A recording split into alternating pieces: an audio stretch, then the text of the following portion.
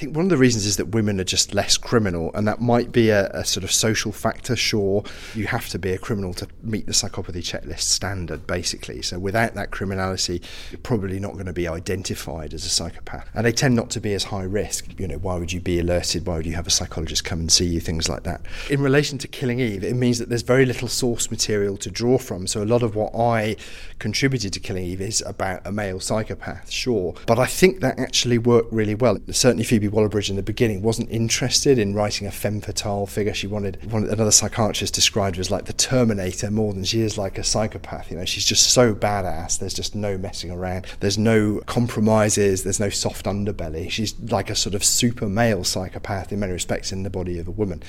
That was Dr. Mark Freestone at an Agile Rabbit event. Listen to the whole podcast at www.agile-rabbit.com.